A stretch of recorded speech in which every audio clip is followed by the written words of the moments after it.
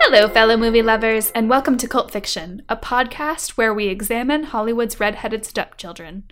As a redheaded stepchild myself, I'm Stephanie Johnson. And I'm Andy Boel, and today we are pulling back Hollywood's crypt to review Desperately Seeking Susan.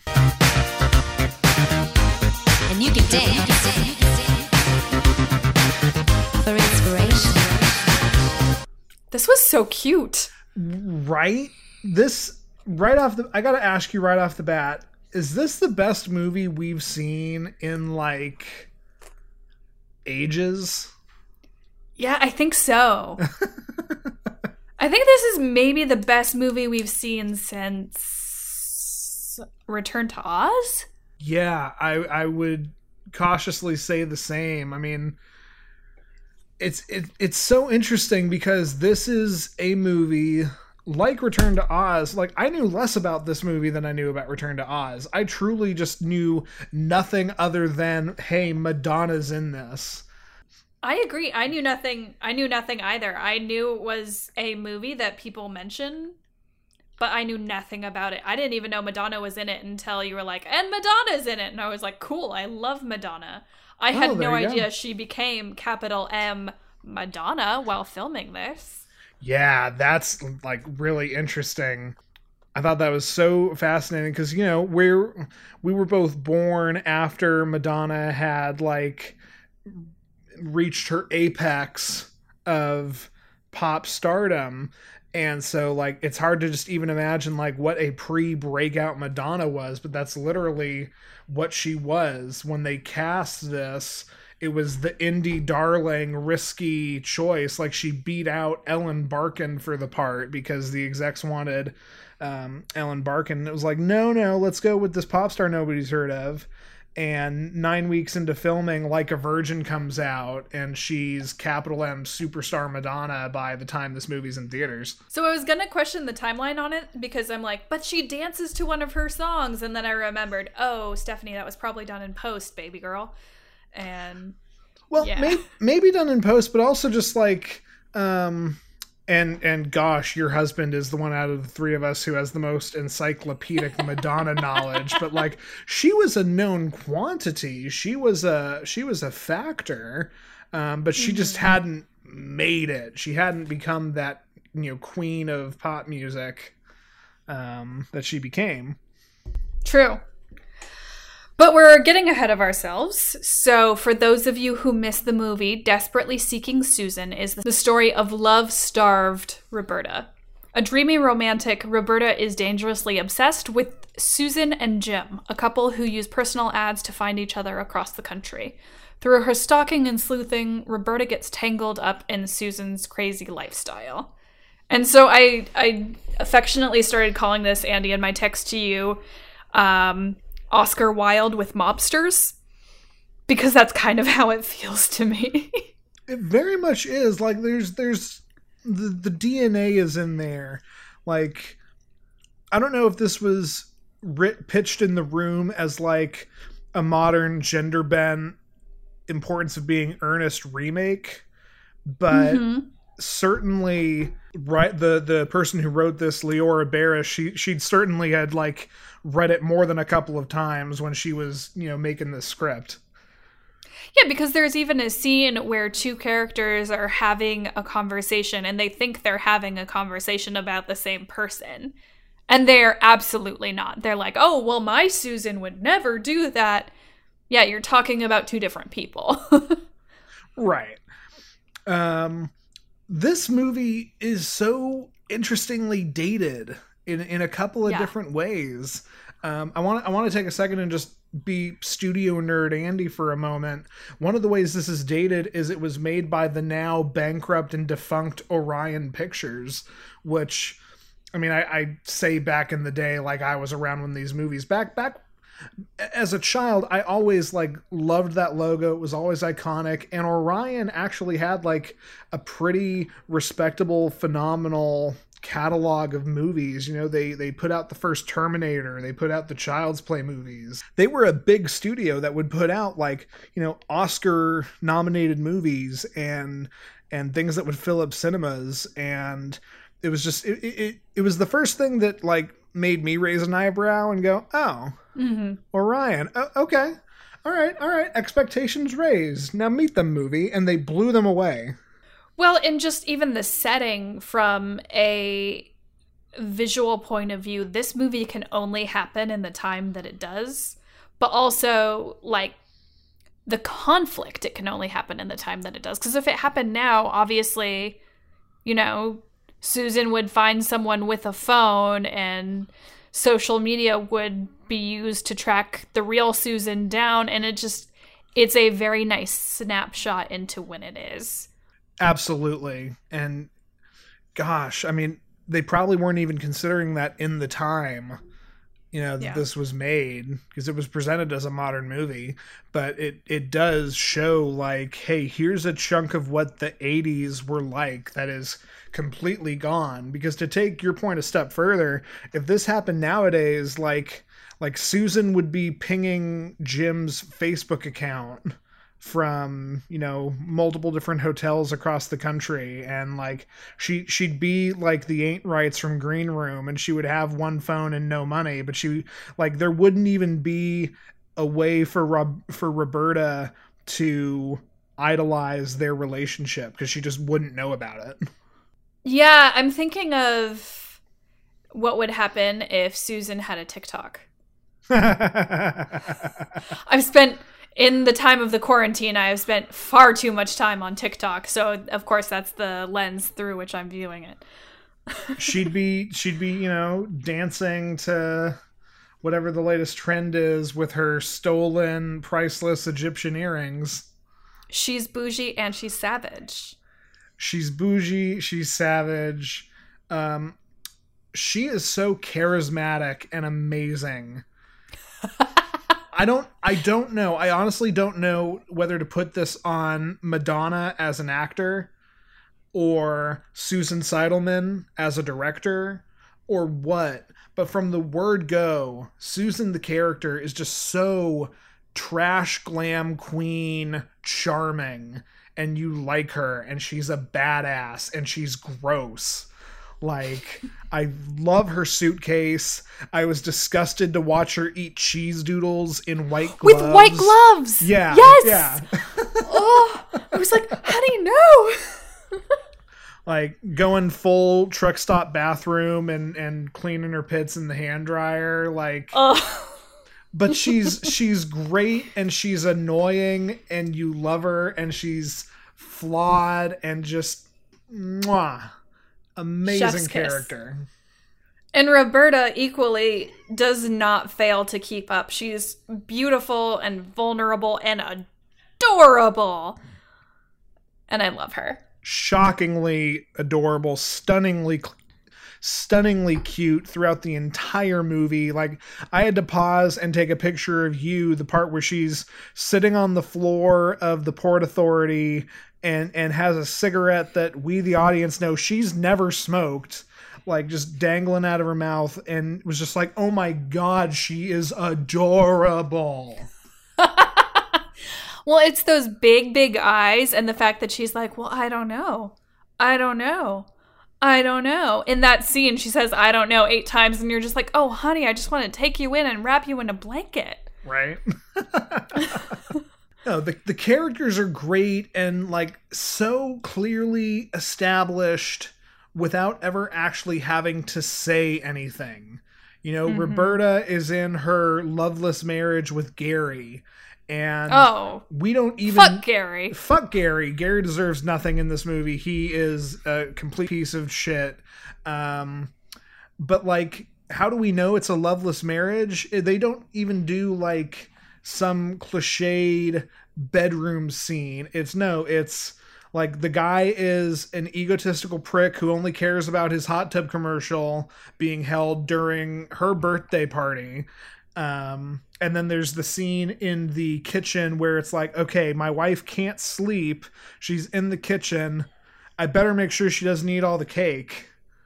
Like, that's her birthday cake. That's her birthday cake. Just without saying it, it shows that he is such a prick, and she is such a, like, of course, repressed character that it perfectly justifies her somewhat manic actions later on, and like her fuck it, I'm going to find Susan like moment that starts off the whole film.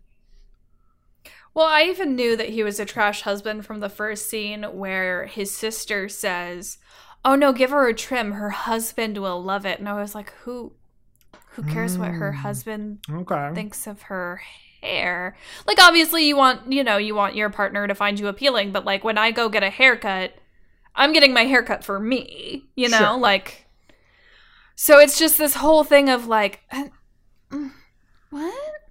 Yeah. And then we find out throughout the movie, oh no, he's a dick. Oh no, he's a dick. Oh no, he's a dick. Because of course he's having an affair. Yeah. He's a dick. He's a self-centered asshole. That was one of the other things. And actually, I don't want to spoil it yet, but there's a line that is my quote that was like the moment I was like, okay, this is the importance of being earnest moment. But like, he's a dick. You find out the sister's a total bitch, played by the phenomenal Laurie Metcalf. But even just like the side characters, the smaller parts, like Jim had this really great kinetic energy to him. And you could tell he was a really nice guy who was like totally nuts about Susan, but also just enough of a badass where he's in a punk band and, he's got the whole club punk leather scene going on. Or even more than that, Larry, the balding dentist who is Leslie's romantic interest throughout the movie. Like I was like, I first see him and they make a line about Leslie thinking he's a catch. And I was like, is this balding weirdo an indictment of 80s men or just an indictment of Leslie? And then he had some of the funniest lines in the entire movie. Just really great. She has great teeth. Speaking of great moments in the movie, the soundtrack is perfect. It slaps. It absolutely does. This is a great soundtrack movie. Obviously, I mean, with Madonna. Yeah. I guess you kind of can't have Madonna in a movie and not have a good soundtrack. I'm trying to think about if the soundtrack for Evita stands up. Antonio Banderas' songs stand up. So yeah, I'll take it. I mean, Don't Cry For Me, Argentina is like the song of that musical, and it slaps. That is true. One thing that I totally loved about this movie, and it completely like hit me outside the head, and I'm still not sure why I loved it. Desperately Seeking Susan gives us so much 80s New York City porn. And I don't mean the porn that was... What do you mean? Yeah, I don't mean the porn that was being sold in Times Square because this was pre-Disney New York. But, I use the term like you would use for landscape porn. But just like the pre-Disney dirty, grimy, yes, muddy in times, like visceral New York City that your parents warned you about when you were little. Like, I adored it. I adored it for all of its grime and heart. And even like the scene where Roberta is walking down a series of dark alleys, I was terrified because I was sitting here being like, there are worse things you could stumble upon than the mafia hitman trying to get you in those alleys. Yep. It's not something that like is supposed to be admired, and yet I loved it. I loved Dez's god awful walk up the fire escape and his those tiny doors, those shitty staircases. Maybe I just need to visit the city again. I don't know. Like, I was here for New York is all. I was gonna say, it sounds like when the choir is over, you just need to take a trip to New York City. Sounds like it. And even then, like, I think that's the thing is like, this is a snapshot. This is a snapshot of something that only exists down the right alley in New York nowadays. Like, this is just something you have to reach out and find it to touch it. And otherwise it's just completely gone. But like more than a Western, this is a period piece of a period that, again, I wasn't alive for, but like, this is the closest back you can touch to a period piece, I feel like. And I it's still be different. I totally understand that. I think of, Neil Simon plays, which are, set in the late 60s, early 70s, and those are now period pieces in a way that you're like, wait, that doesn't make sense, because it happens within a local and estimable recollection. But it's still, it is a different time. Phones were attached to the wall. You sat and you talked on the phone in that room because you couldn't carry it around with you. Right. It's in the same way, it's got this kind of... I kept thinking of You've Got Mail, not in the sense that it's in the same time, but in the sense of, because we carry our technology around with us, this could not have happened at any other time. So it's that perfect capture. Absolutely, yeah. And, I was so expecting to come out of this being there were so many things overlapping with Pretty in Pink. Pretty in Pink came out a year before... Pretty in Pink came out a year after this movie, but Desperately Seeking Susan feels like it's in an entirely different era. And I don't know if that's because Pretty in Pink is so zoomed in on the high school experience in random Indiana town, and Desperately Seeking Susan manages to be that period piece. Or maybe it's, the characters in Desperately Seeking Susan are more relatable to us as adults than the ones in Pretty in Pink are at this point. I'm not sure, but I'm just going to go and say it. This movie was so much better than Pretty in Pink. No, that's fair. I found myself loving this and also mad that I hadn't seen it sooner, because I think this is one of my new favorite movies. Sure. Is that fair to say? I didn't expect that. I think that's totally fair to say. I love when that sort of thing happens. Neither of us were, we weren't expecting this to be god awful, but we certainly weren't expecting it to be as good as it was. And those things that you stumble into, I really like if you decide that this is one of your new favorite movies.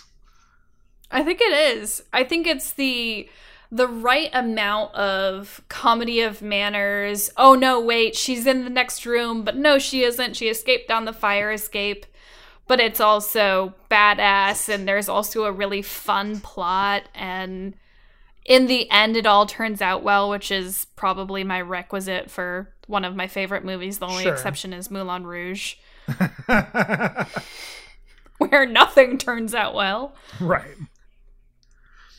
At the very end of Desperately Seeking Susan, there's a single shot where Des and Jim are sitting at the bar, and they both came there to find Susan. Susan doesn't know this, and she walks right behind them, and they look so nonchalant. And that is such a simple moment that got such a big laugh out of me, because you hit the term perfectly. It is so comedy of manners. Yeah. It's the, whoa, they're in the same room, but nobody knows. Right, exactly. I was trying to think of how does the play version of this work and come together, and could you actually do it? I think you could pretty easily.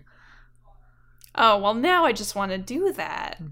Apparently, neither here nor there, apparently this became a musical in the West End, but it was a Blondie musical. Okay, now, I guess. That's, okay, fine. That's, we can't get the rights to make a Madonna jukebox musical is what that is. That's Madonna's expensive, will you settle for Blondie? Which, no one... Fair, yeah, I'll settle for Blondie. Trust me, I'm not settling. I've seen CBGB. It's worth comparing that there's a theme between Roberta's life and Susan's life. So sure. Roberta's life, before Roberta hits her head on a telephone pole because she's wearing a jacket and an earring that she bought from a pawn shop because she's obsessed with Susan. And some guy is chasing her. He shoves her into a telephone pole. She hits her head. She gets amnesia. Before her life falls out of order, her life is domesticity and order. It's picking up cars. It's making chicken with Julia Child on the TV. It's be home by this time. You have a party. You have a hair appointment. And then there's Susan's life, which is chaotic neutral at best. Yeah. And you never know where she's going to be. You never know how much money she's going to take from you. Even like her best friend is like, hey, please don't make long distance phone calls on my home number. I know that you have this cross-country boyfriend. Just please don't do it. Like, she's nuts. And there's really like a commentary here that like the desired life for women is supposed to be like this lack of predictability and adventure. And I don't know where I'm landing with that, but it's very present throughout the movie. Well, I really like it. And the thing that I like so much about it in Desperately Seeking Susan is it really sells that point about the predictability and adventurous lifestyle. It's about the adrenaline, because you see this again and again and again where it's the good girl and the bad boy. And they, you know, they fall in love and she likes that he's a little bit bad. And to do that, but to have Roberta so into Susan and never in really a romantic way, I didn't think. No. But it really highlights that it's like, no, I like the danger. I like the fact that this chick's boyfriend has to put solicitations to her in the paper just to even find her. It really justifies that desire in women without boiling it down to a romantic thing. Yeah. I like that thought because it allows it to be complex. There's definitely a subtext where it's like, okay, maybe Roberta could read a little queer and she's settling for Des, but she's really obsessed with Susan. Like, you could argue that, sure, but you could also just as easily argue, you know, this is a Marxist commentary on the haves and the have-nots. Whatever, I can do whatever I want with my literature degree and make any kind of argument I want to, but the point is, like, I like that it's not about romantic commentary. I like that it's, this woman lives this amazing life, and God, I want that adventure in that great wide somewhere. Sure. And you know, it winds up, especially for the time period this is made in, I would argue this is an incredibly feminist or at least pro-feminist movie. Oh yeah, for sure. Written by a woman, directed by a woman, starring two female leads. This wasn't in the notes, but you know, they had Dennis Quaid and Kevin Costner both read for Des, and both of them were like, I'm going to be third billing. Nah, I'm cool. Well, and they originally were going to cast Diane Keaton, Goldie Hawn, and Bruce Willis. And then they decided, nah, we're going to go with a bit younger of a crowd. Sure. But oh my God, Goldie Hawn and Diane Keaton and pre-Die Hard. Thank you. Yes, the movie I've never seen. My favorite Christmas movie.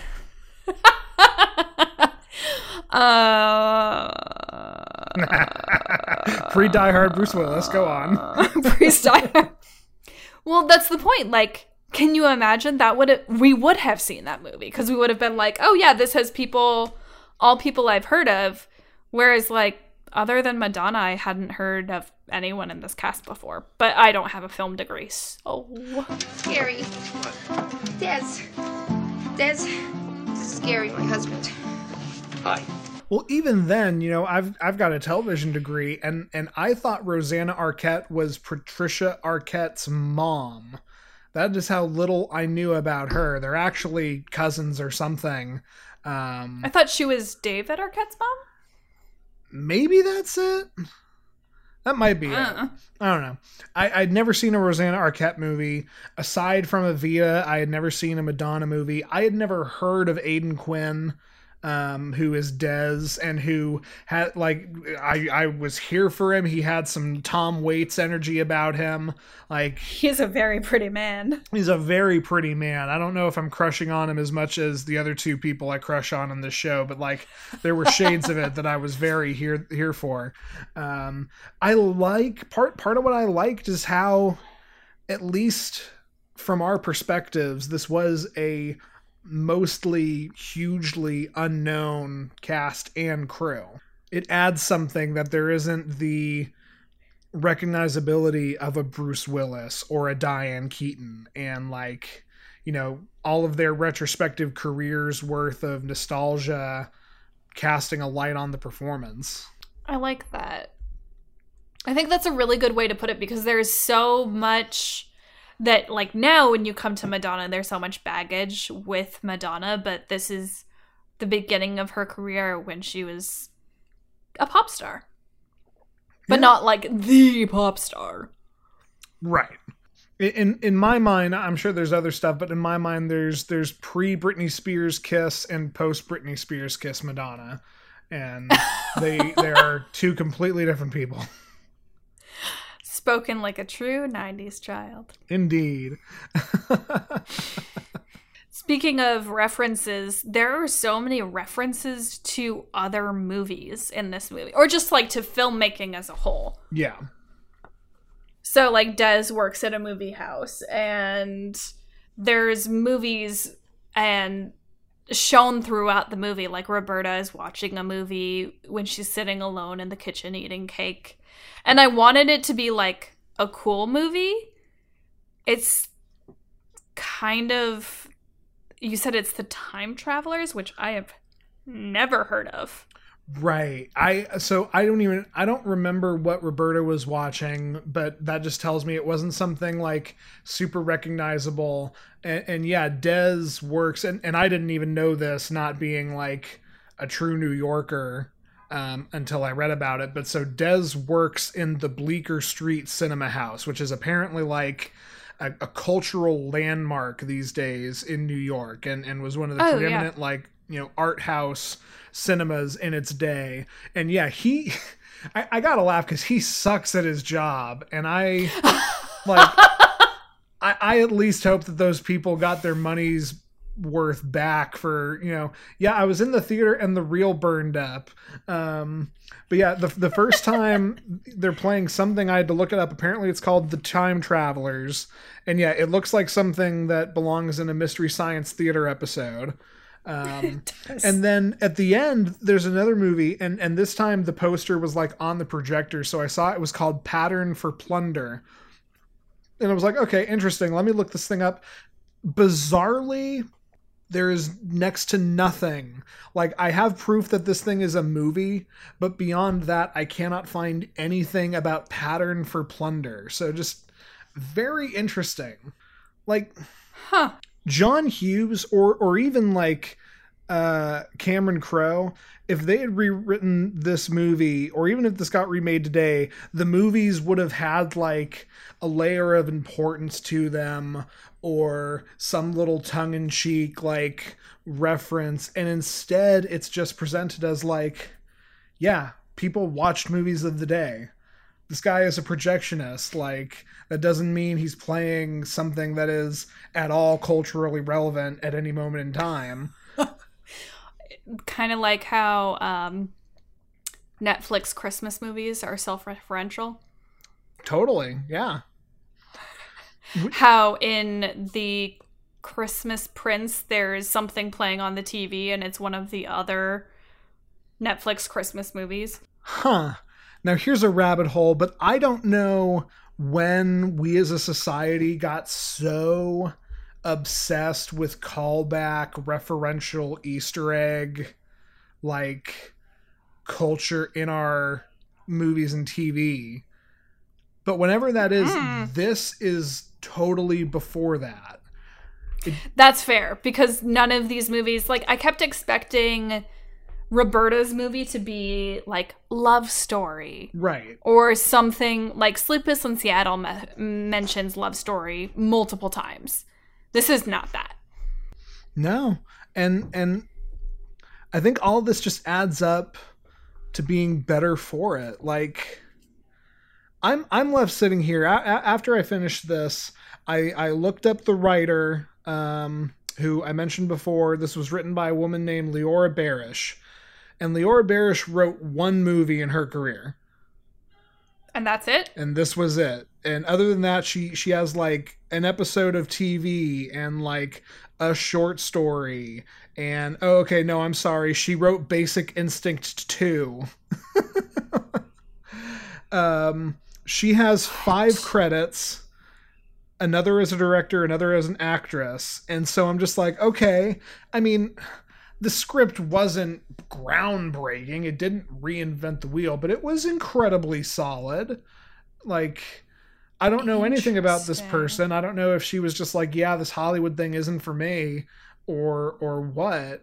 I was sad about that, and I was like, okay, well, what about Susan Seidelman? Like this woman did such a phenomenal job directing this film. I really think so. She has to have like this whole career, and she really doesn't. Like, she's done a movie like every 3-4 years ish. She directed the pilot to Sex and the City. She directed the movie She Devil, which is the first comedy Meryl Streep ever did. But like, interesting. By and large, the two main creative forces behind this movie didn't go on to have careers that I would assume they have, and I couldn't find anything that said like, oh, Susan Seidelman did the guy from Ghostbusters, Moranis. What the hell's his name? Rick Moranis. It is Rick Moranis. Okay. I didn't read anything that said Susan Seidelman pulled a Rick Moranis and decided to raise her children instead of directing, or even like, oh, they had prolific live theater careers, or just, it's like, no, I can't really figure out what these people did. And I would have assumed that if nothing else, they would have had like, long and consistent careers, because this movie was so good. It's almost like they pulled a Desperately Seeking Susan. Bringing it back, baby! There you go. But just to pull it away real quick, I do want to point this guy out. The one person who did go on to have that career I expected was the cinematographer, a guy named Ed Lockman, who I've never heard of before, but he is still making movies today. He was the cinematographer for the Bob Dylan biopic, Carol, just a whole bunch of stuff. This guy has that career that I would have thought that everybody would have come away from Desperately Seeking Susan having, and instead it was just the cinematographer. But I digress. No, I mean, you don't digress, because the cinematography in this movie is to die for. It is what put this movie over the top for me, 100%. I'll pay for the movie if you pay for the popcorn. Okay, but listen, how much is popcorn? $2.50.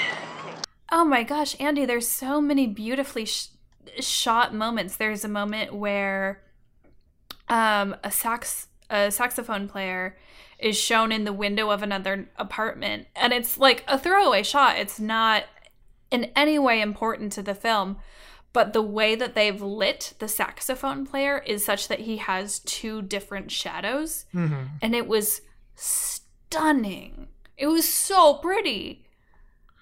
This movie is filled with those moments. Like the other thing, the moment that took my breath away, it's right at the end. It's when Susan and Roberta finally actually meet each other for the first time in the dressing room.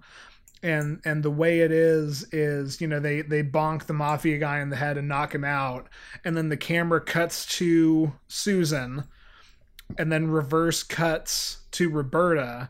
But Roberta is framed by the wall in such a way, and it's this kind of yellowish wall. It looks like it is the frame of a mirror, and they're mirroring each other in body position and where they are in the shot. And I swear my brain didn't know what was happening. It like my brain was like, okay, where did the mirror come from? Wait, that's Roberta. Whoa.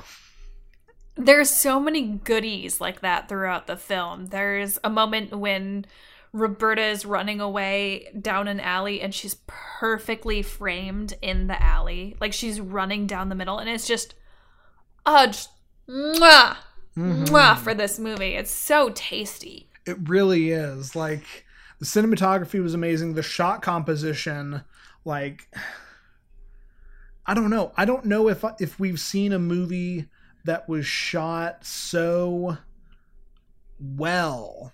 Just in the sense of like, okay, I'm going to put this here, put this here, put this here. Bam, you've got this brilliant, perfect shot. Yeah. And even then, like, the other thing is the direction. I can't gush about Susan Seidelman enough. There are so many tiny things. And the thing that caught my eye the most, when Roberta is stalking Susan, there's this close-up shot. And right behind Susan is this incredibly comfortable rabbi. And I've got to sit here and be like, this was an extreme close-up. That can't be some guy in New York. That had to have been an extra, which means he was told, okay, act like this woman's an absolute freak invading your personal space, and the guy sold it. And I have to say, so if we're harping on people we loved, like, the script writer, whose name was, I'm so sorry, you looked it up and I didn't. Leora Barish. Okay, Leora Barish. It's a goddess in my mind, because the scene where they're talking about female orgasms with Leslie, Gary, and Larry, just the composition and the breakdown and the tension of that scene and how it builds is so damn delightful. It's perfect. I agree. Like this is easily a top 10, if not top 5. I mean, you went ahead and said it. This is your favorite movie we've seen, yeah? Yeah, I think so. Well, other than Totoro, but I don't feel like that counts. Fair. This was an utter gem. For so many reasons. While we're on that note, though, you had a few problems with it. And I want to talk about them. I did, and I think that's the one reason why this didn't, like, instantly sink itself into my number one. I think, gun to my head, I still prefer Return to Oz. Amnesia as a plot device. Yeah. Because you even asked me, like, you texted me, or it was in your notes somewhere, about, like, why does she bonk her head? Oh, just there's a theme of head injuries. Like, Roberta gets a head injury twice. Like, she bonks herself and then she bonks herself again, and suddenly she remembers she's Roberta. Right. But, like, also 2 other characters get head injuries, and I was like, why is this a thing? And I gotta say, for Roberta, at least, the answer is amnesia was especially, because it used to be a lot more prevalent, a stereotypical, i.e. lazy plot device back in the day. And I sit here, and I think my real problem with it is, I think you could write this movie where Roberta doesn't get amnesia, and it's basically the same, and you would just need to lean in to how trapped she felt and make her willing to lie, basically. Lie to Des and lie to everybody else, and just want to not be Roberta so badly, which it's pretty clear she doesn't really want to be Roberta. Oh, sorry, go ahead. Well, I was just going to say, make her not want to be Roberta so badly that she is willing to lie. And then tell me if this is what you're going to say. You probably then do lose a little bit of the comedy of errors. Well, and you lose rooting for Roberta. Because I think if she's lying, then that kind of makes her a little less of the, what? Why, I sure don't know, but I'd love to find out. Like, then she kind of becomes, oh, this is just cruel and unusual. This is punishment. A little bit, but, that brings us to her point. Des and Roberta's romance, while we root for it, is incredibly, like, suspect. And to your point, they start that romance and she thinks she's Susan. And yeah, okay, what's that? I have a boyfriend. Okay, I don't remember him. It's a little murkier on Des, very clearly wanting to go after his buddy's girlfriend, but Jesse had a girl. She was always a good friend of mine. Exactly. Finally, by the time they actually, have sex, Roberta knows she's Roberta. So I would argue you still have that, that can we root for her problem? And I think you can, as long as you just make Gary a little bit more of an utter bastard. And just really highlight, I was this trapped housewife, maybe add something about never really wanting to get married. I mean, I don't know. I was relatively okay with it, but it was the very first thing that came into my mind of really? Amnesia? Because this could have just been The Princess and the Pauper. That's the other way you make it. Or how did you put it? The Housewife and the Hobo. Which I feel is pretty apt. It is very apt. If it was filmed today, it would be The Housewife and the Hipster. Oh, sure. But yeah, I just mean, I can see whether or not I can perfectly see it and I'm ready to, give it a treatment. I can see how you make this movie without amnesia, because the amnesia thing confused me the most. I had missed the importance of her purse because it was such a weird ass looking purse when it fell into the river. I was like, what is this urn? Were the earrings in there? Or are we going to have to go diving in the hut? What is happening? What is going on? There's such that was her purse with her keys and IDs and stuff. Got it. Yeah, but it wasn't well established at all. And you don't need to throw her purse in the Hudson if she just decides to, hide it. She can throw it in a garbage can or something. But I digress. Something else that you didn't love that I wanted to talk about, and we said that this was a fairly feminist movie. That doesn't mean there aren't certain parts that didn't age well. There are always parts that didn't age well. Social justice. 1, 2, 3. 1, 2, 3. I wanna be PC. So one of the plot points of the movie is that Roberta starts working in the magic club where Susan's best friend works and has left. And there's a terrifying, awful joke about someone being raised in Queens, and then someone says, well, I don't know about, blah, blah, blah. Someone being raised in Queens, and then the MC says, well, I don't know about y'all, but I had normal parents. Right. And that rubs wrong because it's saying, oh, okay, 1, Queens can be an offensive term, and 2, queer people are also normal people. So that juxtaposition made it seem oh, yeah, gay people aren't normal. And that didn't end well. And I gotta tell you real quick. So Baby John Turturro gives that line, and my brain went to royalty.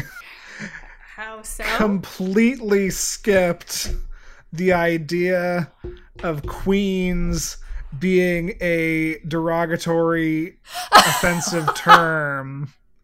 You thought monarchy, Elizabeth. That is where my sweet brain went.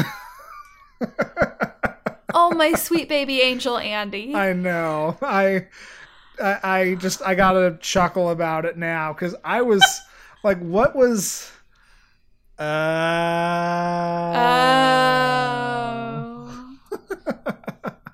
You're so cute. Oh my gosh, you're so cute. Yeah, no, they meant gay people. Sure. Now I get it. Well, you see, Andy.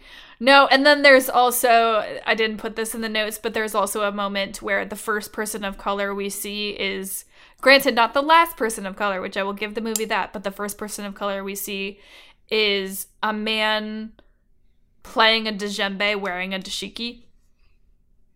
Okay, sure. In the park, and it's like, okay, is that going to be the only representation of people of color? But following that, we have shots of the city where there are tons of people of color. So it's neither here nor there, maybe just 80s thoughtlessness, but maybe. You know. I don't know. I'm certainly not going to try to die on a hill for just about any movie written in the 80s, because by and large, people just had more offensive takes. I kind of took that all just as more of like a New York is the melting pot. Because we get cameos of the Saudi people wearing cowboy hats, or like the dude selling glasses who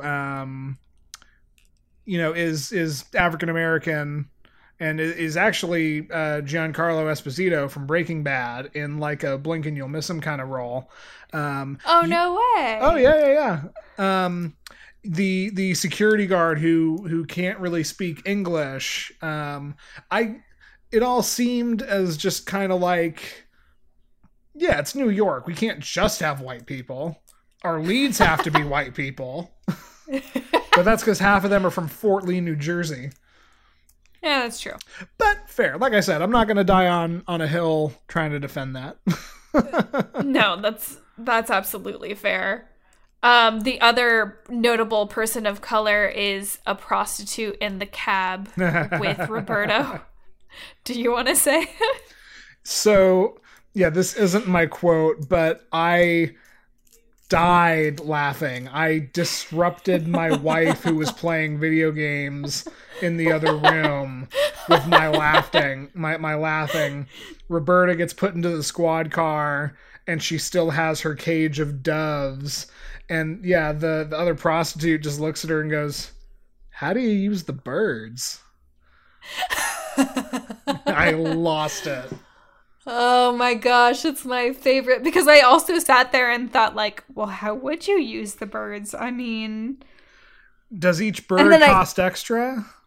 Like, is it like a sensation thing? Do the birds take off and it's a certain feeling? Like, Andy, I genuinely sat there and tried to figure out how one could use birds. You know, I could get used to a place like this. Got any pot? We're such an adorable pair, we are. I thought they were royalty. How does one use the birds? Do the birds take off the dress? Oh no. Okay, an equally ridiculous question. Miller or Heineken? Heineken. Obviously. So much. We're self-respecting Americans. Exactly. I took that line to be like a joke about how amnesiac Roberta was, that there would even be like a question in her mind of which one she wanted. Though oddly, like, Miller had to have put money into this movie because there were so many bottles of Miller that were consumed. Really? I didn't even notice. Once I noticed, like, it kept popping up again and again and again. Like, they're drinking Millers at Gary's place, and Jim has a Miller at the bar. And fair enough, Des has a Heineken, so Heineken got a little money in there too.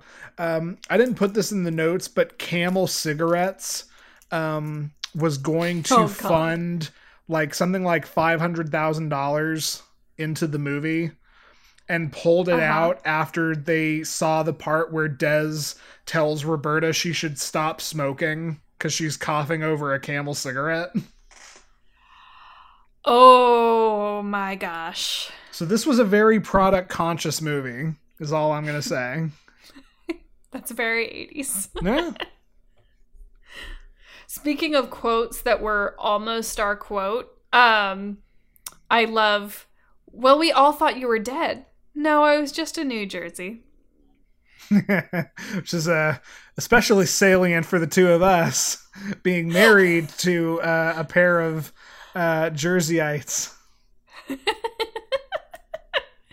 Yeah, Alex watched this with me and he goes, "Hey," like out loud at the television. I'm like, baby, they can't hear you. That's not how TV works. Also, they're in the past. But what was your real quote? So my real quote, and this was one of the moments that really felt the importance of being earnest to me in a comedic way. Leslie and Gary are talking, and Leslie is saying that Roberta's got to be having an affair. And to his credit, Gary's like, Roberta's not having an affair, but then he ruins it by saying she doesn't even like sex. And Leslie calls out that Gary is having an affair with somebody and has been for quite some time. And they get into that. And Gary just says, well, we're having a perfectly respectable affair. Fuck you, Gary. You don't deserve anything. You don't deserve that scene where Madonna's smoking weed with you. Like... Oh, true. Gary sucks, just plain and simple. But that line was very funny comedy of errors to me. Yes, it feels very, please don't eat the cucumber sandwiches. They're meant for Gwendolyn. Proceeds to eat all of the cucumber sandwiches. Yes, exactly. My quote actually comes from that same scene wherein Gary and Larry are shoving food in their face. And Leslie calls them on eating so much and says, your wife is missing. Why are you eating? And Gary says, we're nervous. What do you want? And Leslie replies, take a Valium like a normal person, which is the most me statement of ever. I mean, far be it from me to dispute that opinion. As I sip my white wine like a Karen. Oh, man. So, something else we like to do here on Cult Fiction is give every movie we watch an Oscar. Desperately Seeking Susan, to its credit, was nominated for a Golden Globe. Oh, really? Yeah, specifically, surprisingly, to Rosanna Arquette. As Best Actress? Best Actress in a Comedy or Musical. Mm-hmm. Which I think is totally fair. She deserved it. Something that really, just gave me joy was apparently in the audition, she was, ready to read for Susan. And I just... Oh, bless. I want to see the movie where the roles are reversed just to see Rosanna Arquette's Susan. Yeah, I'd like to see that too. But in any case, as the Simpsons point out, a Golden Globe is no Oscar. We need to give Desperately Seeking Susan a pair of Oscars because it desperately deserves them. I agree. Would you like to go first? Why, sure. Andy, I would like to award Desperately Seeking Susan the Oscar for Unexpected Cult Fiction Graduate. Which is to say, there's a shot that I commented on earlier in this episode of a saxophonist being lit from two different angles, so he has two shadows. Do you know who that saxophonist was? I didn't until you pointed him out to me, and I'm so appreciative you did. It's John Laurie. I know, and I love it. So I loved that in your notes you were like, oh my gosh, Tom Waits. And I was like, but hey. And I called you and I was like, that's Tom Laurie. And you were like, no way. And it's such a weird thing because literally blink and you'll miss it. I was scribbling something about the morality between Des and Roberta's romance. And while I was scribbling, I missed his cameo. Well, and you don't see his face because the shade is drawn. Truly, right. You just see his outline. So you wouldn't have even have known it was John Laurie. Right. Absolutely. It's so delightful. Everybody, if you didn't listen to our Down by Law episode, if nothing else, go follow John Laurie on Twitter because he's phenomenal. Oh, am I mispronouncing his last name? Is it Laurie or Laurie? I think it's Lurie, but I'm probably the last person on earth to give pronunciation advice. Speaking from the man who says biopic instead of biopic. Well, also, this is hardly the time to spring this on you, but is it Ghibli or Ghibli? Oh my God. Because I've heard both. How do I have a film podcast with you? Just give out your Oscar. Which is to say, I don't know. Right. My Oscar to Desperately Seeking Susan. I talked about one of the things that I loved most about this movie was the slice of New York that it showed, and that is still possible, but you really got to look for it. Nothing encapsulated that more to me than the Soho window shop. Aww. It's integral to the story. It's where Susan gets those awesome studded heels and trades in her jacket, and then oh my gosh, those shoes. Oh, sorry, go on. Please go on. Well, but so I am in love with that shop. I am in love with everything about that shop. That shop where the guy is running such a hustle that, 1 minute he's trading a jacket for some shoes, and Susan makes a big point of saying that, this was Jimi Hendrix's, but I bet he'd be okay with me trading it for those shoes, which, first of all, who the hell knows if that's true or if that's a lie? And without missing a beat, this guy turns to a woman in the shop who watched this transaction take place and go, I'll sell you this. This was Elvis Presley's jacket. Which, very different builds, Jimi Hendrix and Elvis Presley. Right? But he knew he needed to punch it up so he could ask for more money.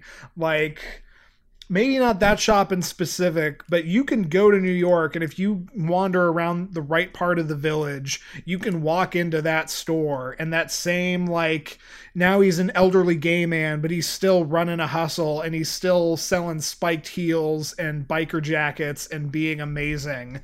And, I mean, I've talked so much about New York. I spent a summer before college in New York, and that's it. That is my only time there.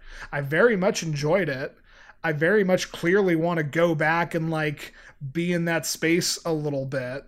But I don't have this deep connection to New York, and yet this movie just welled up what connection I did have and made me so just want to go in there and haggle with the guy about CDs or something.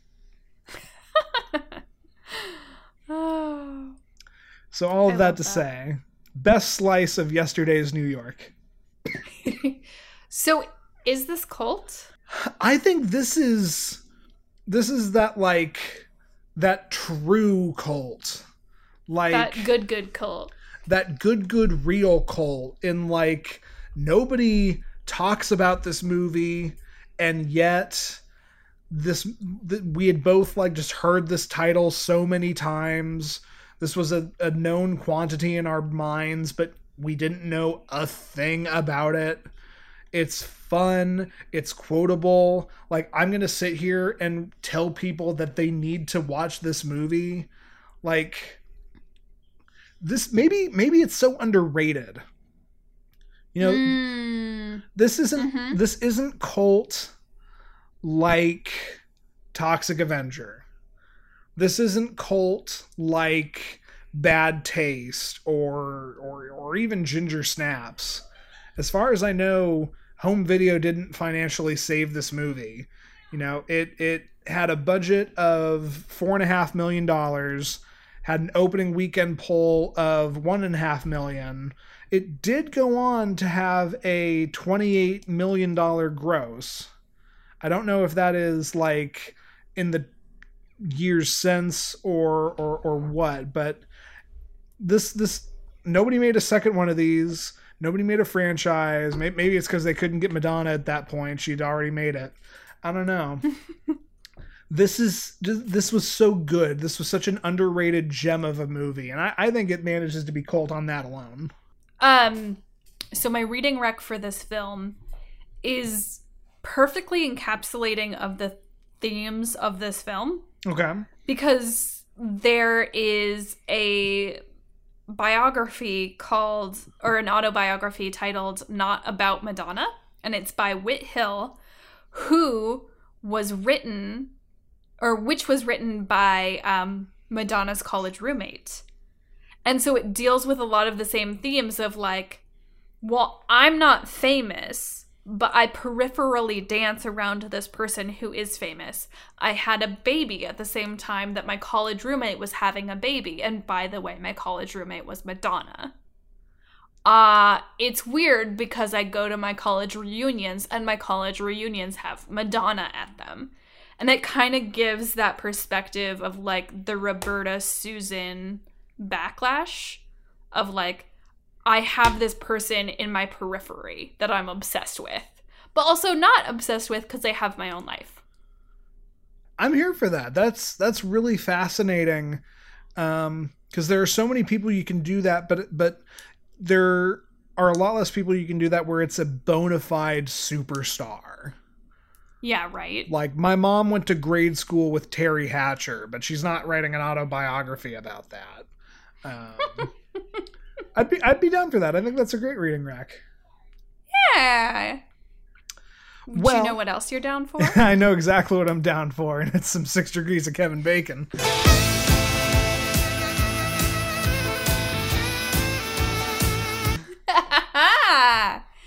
Which, what happened here, friend? You want to just go on 3? 1, 2, 3.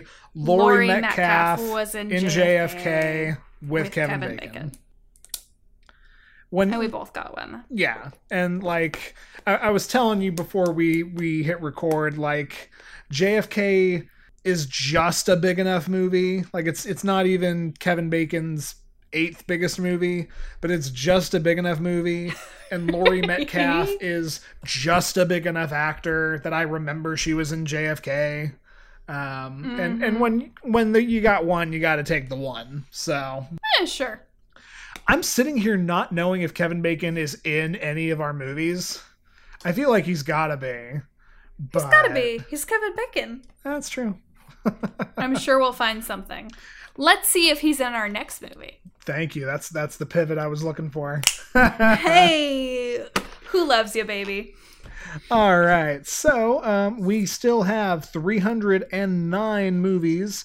And every episode of Cult Fiction, we randomly select from that list and we figure out what the next movie is going to be, which is what we're going to go ahead and do now. Do. Ah! And we have number 59. Not in the content. Number 59, returning to the podcast, Mr. John Waters. Yes! Really? Yeah, number 59 is the Johnny Depp musical Crybaby. Oh my god, I've wanted to see this for ages! I'm very okay with this. Like, I've been wanting... There are a couple of directors who are on here, like, a bunch. And of course, John Waters is one of them. And, like, so this is going to be a true Waters. And I'm very excited for it. So I should prepare myself for hamsters up assholes. I mean, maybe. In fairness, I haven't seen Crybaby, but... Oh boy! Alright, because this is young Johnny Depp. This is like... Hey, that kid from Nightmare on Elm Street, Johnny Depp. Oh my god. I am so excited. This was filmed in 1990. Let's see. We can see it on YouTube, iTunes, Google Play Movies, Vudu, Amazon Prime, Hulu, Sling TV, and Stars if you have a subscription and you're one of the 5 people who subscribes to Stars. There you go. I'm excited. It's a 1990 American teen musical romantic comedy film written and directed by John Waters. It was the only film of Waters over which studios were in a bidding war. Yeah, this is post Hairspray Waters, which meant he had entered like his less insane phase. Definitely still insane. We watched Cecil B. Demented, and that was insane. But I'm very psyched. Oh my gosh. I'm looking at images from the movie now, and my body is ready. This looks to me, just from the poster and just from reading that it's set in the 50s, this looks to me like John Waters saw Grease and walked out of the theater muttering, fuck that. I agree wholeheartedly. Well, that's all for this edition of Cult Fiction. If you want to keep up, you can follow us on Twitter at CultFictionCast.